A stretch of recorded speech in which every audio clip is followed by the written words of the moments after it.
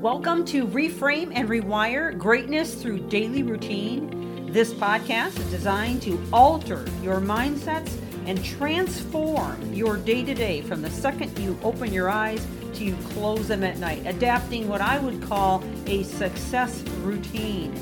This series is liable to change your life, and it's never the big things that you do, but the littlest things you do every day that make the biggest difference. And now, on to the podcast. Thank you for joining. Welcome back to the podcast as we continue in this series on bulletproof confidence. And yesterday, we started on a list of things you should never say to yourself. So I hope you were able to join us for that. In fact, I hope you're able to join us from the very beginning of the series when we started a few days ago. Listen, from the very beginning, each of these is only about 7 to 8 minutes long, so it wouldn't take you too long to catch up. And I believe this is going to be a powerful series that could really change your life, or at least change the direction of your life that you're in right now. After all, you can be your worst enemy or your best friend, depending on how your inner dialogue goes and how much confidence you allow yourself, and I stress that word allow yourself to build in. Because honestly, you are really the one that has the greatest influence over your life, and you are your best investment. You're stuck with you the rest of your life. And so how you treat yourself, how you talk about yourself, to yourself, and what you provide for yourself in terms of mind growth, heart growth, energy, the boundaries that you create every single day and what you'll let in and what you won't let in are all having an effect on your confidence level. And let's face it, over the last year and a half or so, everyone's confidence has been shaken to some degree or another.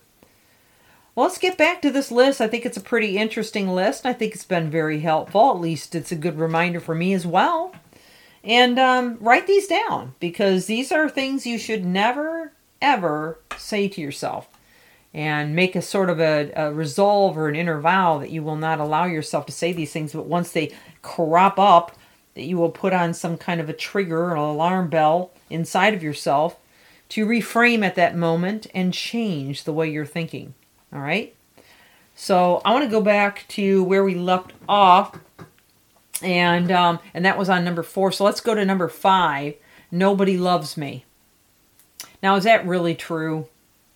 Now, you know that's not true, okay? If you're saying nobody loves me, chances are you're feeling alone, you're feeling sad, you're feeling rejected in some way, shape, or form, and we all go through those times in our lives. In fact, sometimes we can feel like the love we do get from people is a bit superficial. So I understand where that comes from. I mean, I can think of a time or two in my life where I've felt that way as well. But let's face it. Are saying those words more along the lines of self-pity. And I hate to use those words, self-pity, because sometimes it makes us feel so condemned. And believe me, I'm not trying to condemn you in any way, shape, or form. But what happens when we're in self-pity? When we are in self-pity, the only one coming to the party is us. Because nobody wants to join us in that party. Okay? And it's not going to take us forward. We need to recognize that we are loved. That we are loved in many ways. That we have many lovable traits, and if we were missing from the planet for some horrible reason, we would be missed. Okay? We're all worthy of love, and if we think hard enough, would find that there is love to be found in our lives. And you know what? The truth of the matter is, if you want to be loved, you have to be lovable. So if you are finding yourself in a situation where you have perhaps by your self-pity pushed people away, and made yourself a bit isolated because of the choices you've made. And I'm kind of giving you some tough love right now, just telling you the truth. This is how it is, right? If we're in self-pity, if we're feeling sorry for ourselves and we're, making some choices that are causing isolation, separating ourselves from people because we feel rejected, or we're afraid to face them, or we're afraid to step out into society, or we're afraid of this, or afraid of that, or afraid of the other thing, then we may be creating our own situation for us. We need to rise up and decide to start making some decisions that will give people an opportunity to show their love for us and to be lovable. Okay? So saying that to yourself is not solving anything, and it certainly is not going to increase your confidence level. Life is unfair. How do you like that one? That's my next one, number 6. Yes, life is so unfair. Yeah, I won't argue with that. It is. It absolutely is. Life is unfair. We have things happen to us we never felt we brought on. We have things happen to us that we never did anything to deserve. And you know what? That's just the facts. And as long as you decide to live in such a place where you are dwelling on the fact that life is unfair, you will always be unhappy. Because hardships and pain are going to come. The question is not whether they come. The question is how you will deal with it when they come. Because if you can learn to rise above it, and you can. If you can learn to rise above it, if you can decide, okay, with the utmost resolve that you're going to, ride the wave in rather than let it swallow you up, people will follow you. They'll look up to you. They'll be excited to get around you. They'll say, what do you got that I don't have?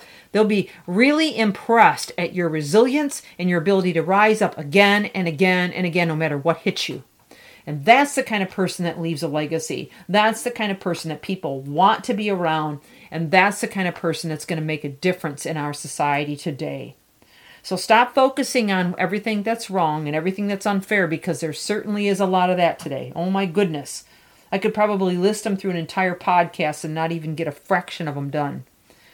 It's not about what's unfair, because a lot is. It's about how you manage it.